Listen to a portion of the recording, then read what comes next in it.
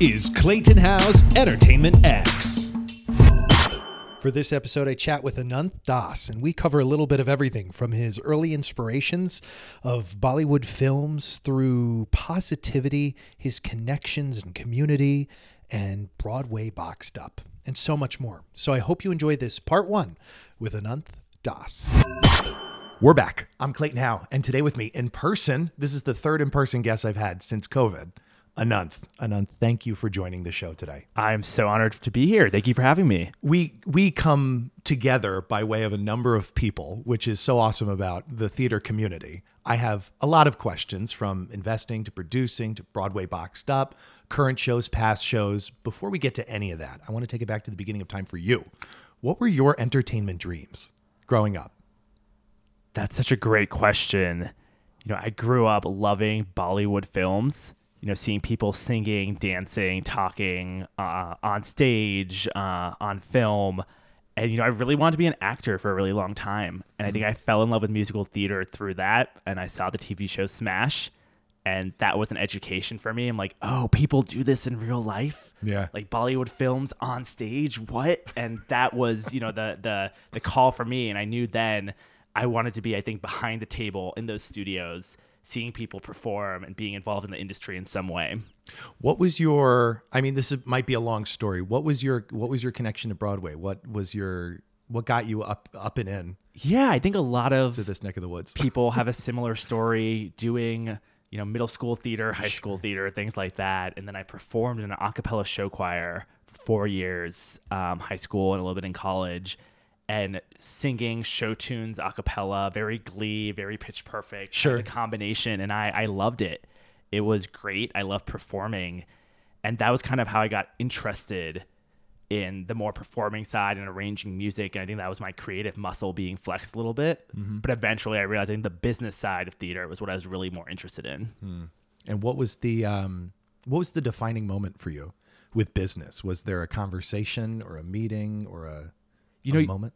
Everyone says business side of theater. What does that mean? And I used to ask that question to everyone I would see, especially in college. I had a program that I took part in called Broadway Talks Back. My university ran. We brought down Broadway actors to the University of Virginia, and they just had talkbacks and master classes. And I would ask every actor that came down, I'm interested in the business side of theater. What does that mean? And no one really had a good answer. No one really, people said stage management, company management. I heard those things. I was like, I don't know if that's really right for me. And I studied finance and computer science. And, I moved to New York City after college, started living in New York, going to shows all the time. And then COVID happened. And everyone was on this app called Clubhouse. Oh, Clubhouse. And I just kind of kept putting it out there in the world. I'm interested in this business side of theater. And I realized producing is the blend of finance and theater. And that's my background entirely, performing and finance. And I was like, oh, this makes sense. This is where I think my skills could really shine. What did switching gears here, what did your parents teach you about work ethic? It wasn't ever explicitly said about work ethic. I feel like it was always implied that, you're putting 110%. I think we always go out of our way to make events happen, to organize things. If my parents could help me in any way that they could, whether it meant even driving me to school every day if I asked for it, if that would save me more time, allow me to do more work, they would. So I think seeing that example of always going the extra mile, I think was really instilled in me.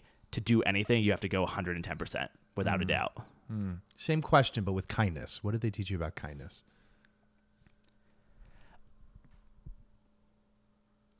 I think kindness has always been ingrained. We came to this country as immigrants. I've been in this country my entire life, but, I wasn't born here.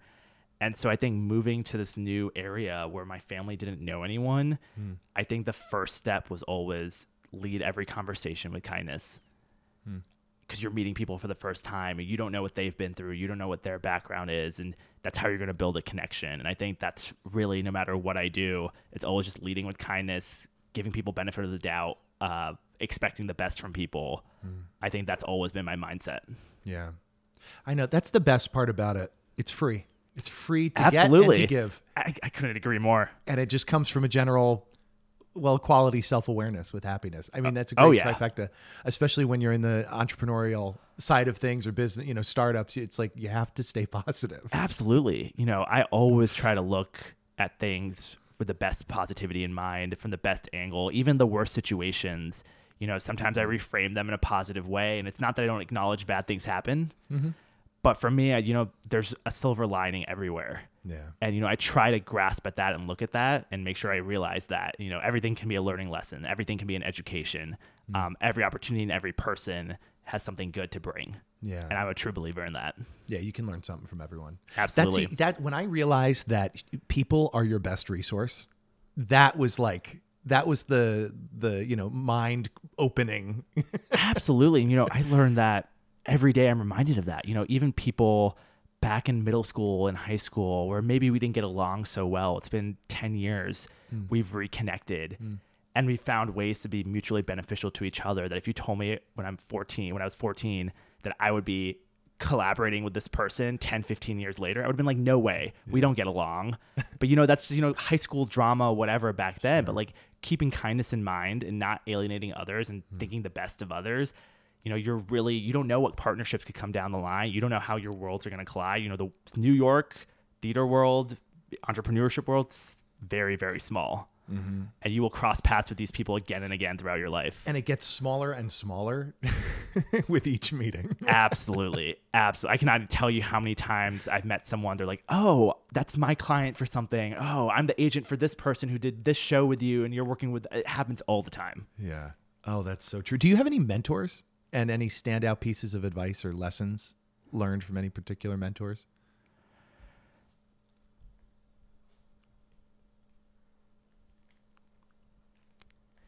Yeah, I think the best piece of advice recently has come from a mentor, and that, self-worth comes from within.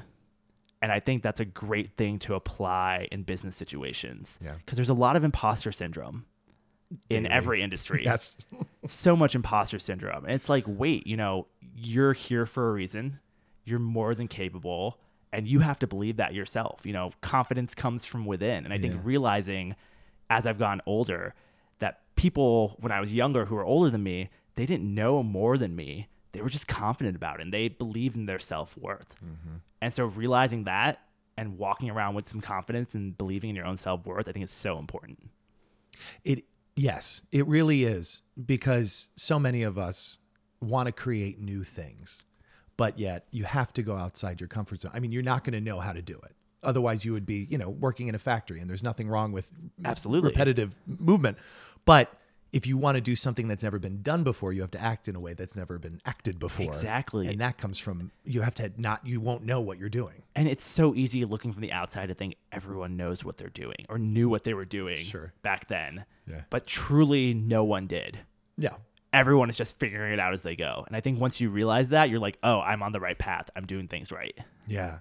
Yeah, because you will make mistakes, but that's hopefully you're working with people that are not going to take advantage of that. Exactly. Exactly. You can ask questions and learn. That's good. No, I'm glad we're documenting this. I really am.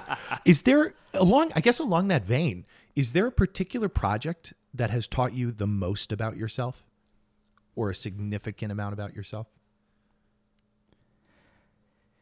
I think being involved with starting my own Broadway related business. I've learned so much through creating Broadway Boxed Up the past 2.5 years. The idea came to me May 2020.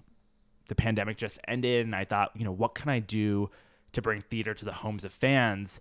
And then social justice protests of summer 2020 started. I was like, oh, maybe I can have a social justice element to it and really educate fans about diversity and inclusion and the things I care about too. And I'm such a risk-averse person. Or definitely was way more back then. And, just investing a little bit of money in an idea that I had total control over was so frightening to me. Yeah. I didn't want to waste startup money. I was so frightened about that. And to be able to take that risk and believing in myself and doing it, not only has it paid back financially, but it's realized like, oh, I need to believe in myself. I need to take risks like this. I'm at the perfect age to do so. I have the skills. I have the network. I shouldn't be shy to invest in myself, especially in ideas that I have, when it's so easy for me to throw money at someone else's ideas that I think are really great. Yeah. Yeah. Opening those floodgates, basically. I mean, once you do it once or twice, then it's like, okay. Easy. Piece of cake. Yeah. Don't even think twice. You're like, yeah, this seems great. Check signed. Oh, yeah. But it's a lot easier to get to yes for yourself. You know, you still have your key performance indicators, and Right. you're looking at the numbers and everything. But the threshold for getting over that line to say, Absolutely. yeah, okay, I'll invest. What did that look like the early days? I mean, early days. We're talking like 2 years ago. Not that long ago. Summer 2020. I have a Google spreadsheet. Called it Boxed Up Broadway. That's what I thought the name would be for a while until I switched it to Broadway Boxed Up. But honestly, I came up with a name first. It just hit me. Yeah. And it was just the idea of what is a subscription box and what would go in it that fans would resonate with. And, you know, I love designing merchandise and I love ordering merchandise and working with community partners. And it felt like merchandise was the right way. And I was like, oh, maybe I could start getting virtual events in there and interview actors, maybe do an Instagram live, Sure. Maybe write little articles on postcards about different theater nonprofits and organizations and teach people about what's out there. Because, you know, I know living in New York, I'm in such a bubble. Mm-hmm. And I remember when I wasn't in New York, I didn't know anything that was going on in New York. And so keeping that in my mind, like what would people outside of the New York community want to know about theater or would like to know that they don't even know exist? So it's kind of coming up with that and figuring out how do I put this in a box and ship it out each month. And, you know, I look back now at our first box, October 2020. I'm like, wow, I can't believe I sold that. You know, it just felt so, we do it so much better now. Yeah. That, you know, it's really funny to look back, but, you know, it just took, you know, again, believing in myself and just, you know, signing the check, buying the thing, taking that risk. Yeah. And that's what it took, and figuring out, you know, what do I know about theater? I'm like, oh, I know this show. I know that show. I know this person. I know people would like to learn more about stage management. So let me include something about that in there and just kind of using my best judgment. Yeah. And humor me for a second, because when I Absolutely. think of merchandise, I think of dealing with people in other countries on the other side of the globe to create an item. What is that balance for you in terms of building those relationships and maintaining them, but also that versus just having stuff created here in the States? I don't know if there's anything that comes to mind. Yeah, it's so interesting from a manufacturing perspective. It can be very tricky to find a lot of things that are actually manufactured in the U.S. Yeah. A lot of U.S.-based companies, they're either getting manufactured goods from elsewhere and printing them in the U.S., Sure. doing whatever print or embroidery in the U.S., or I realized a lot of times I've worked with U.S.-based companies and I'm getting things ordered or like shipped to me from around the world. They're just the intermediary. They're So just it's a like, middleman. so I realized, wait, why don't I just cut the intermediary and Sure. build these relationships with people in Europe, in Asia, Yeah. and in the U.S. who create the goods? I think for Broadway Boxed Up, what's so unique is our items, some of them are things you might see in a typical Broadway show, but some are completely unique. Like what? We've done gold-plated coins, gold-plated medallions. We've done little acrylic stands that, you know, people bought them as cake toppers. People put them on bookshelves, just little like pictures that stand up on a piece of plastic. Sure. We've done more typical things like embroidered aprons. We do like your magnets, keychains, things like that. But each one I try to do differently. You go metal magnet, a rubber magnet, an acrylic magnet. Sure. Everything's always try to be a little bit different, a little bit unique. And I think what's really cool is I've been able to see what Broadway fans all over the world respond to really well from a show perspective and a merchandise perspective. Yeah. It's almost like, you know, I put in the box what I think is going to work really well, but I get to see what they actually resonate with and what they want. And like I have all this great data about, you know, what do Broadway fans actually want to purchase? And it's almost like I have this think tank built in that I know, like, oh, these items did really well. Oh, they love the Michael in the bathroom embroidered hand towel. Let me make more of those and sell those and take that to Broadway Con or something and things like that. That's so smart, because the mind, for me, and maybe anyone listening, stops at enamel pins, Right. Yeah. And enamel pins are very popular. Mugs Don't and get me pint wrong. glasses. Don't get me wrong. T-shirts. They're very popular. Very, very popular. But there's so much more to that. And I think what kind of item and what kind of design could be a marketing tool, and how do you engage with fans? Do you want them to look at that every day? How Yes. do you want them to use it? Like it's a marketing tool. It's a brand engagement tool that I think a lot of people don't think about or care about, especially in Broadway, given the current model. And I understand it. Broadway shows only get a small percentage of merchandise because all the merchandise is typically the cost is fronted by the merchandise company. So they're bearing all the risk. So they get most of the profits. But, merchandise companies, because they're bearing all the risk, they often don't do unsafe products in terms of they don't take risks in the type of products they do. They play it safe. They know what they think will sell. Sure. That's what they do. Whereas I have the advantage with the subscription box that I'm putting 4 to 7 items in a box. I can test things out.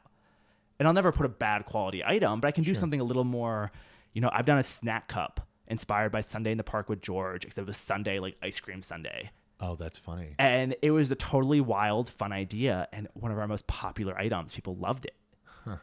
But, if Sunday in the Park with George production came on Broadway or whatever theater, that'd be a big risk to be ordering hundreds of units or thousands of that. Yeah. And so I'm kind of this incubator built in, and I can get the data of like what was popular, what wasn't, and try these creative designs and these mix mashup inspired designs and things like that, which is really cool that I think a lot of merchandise companies don't have the benefit or privilege to be able to find out. Yeah.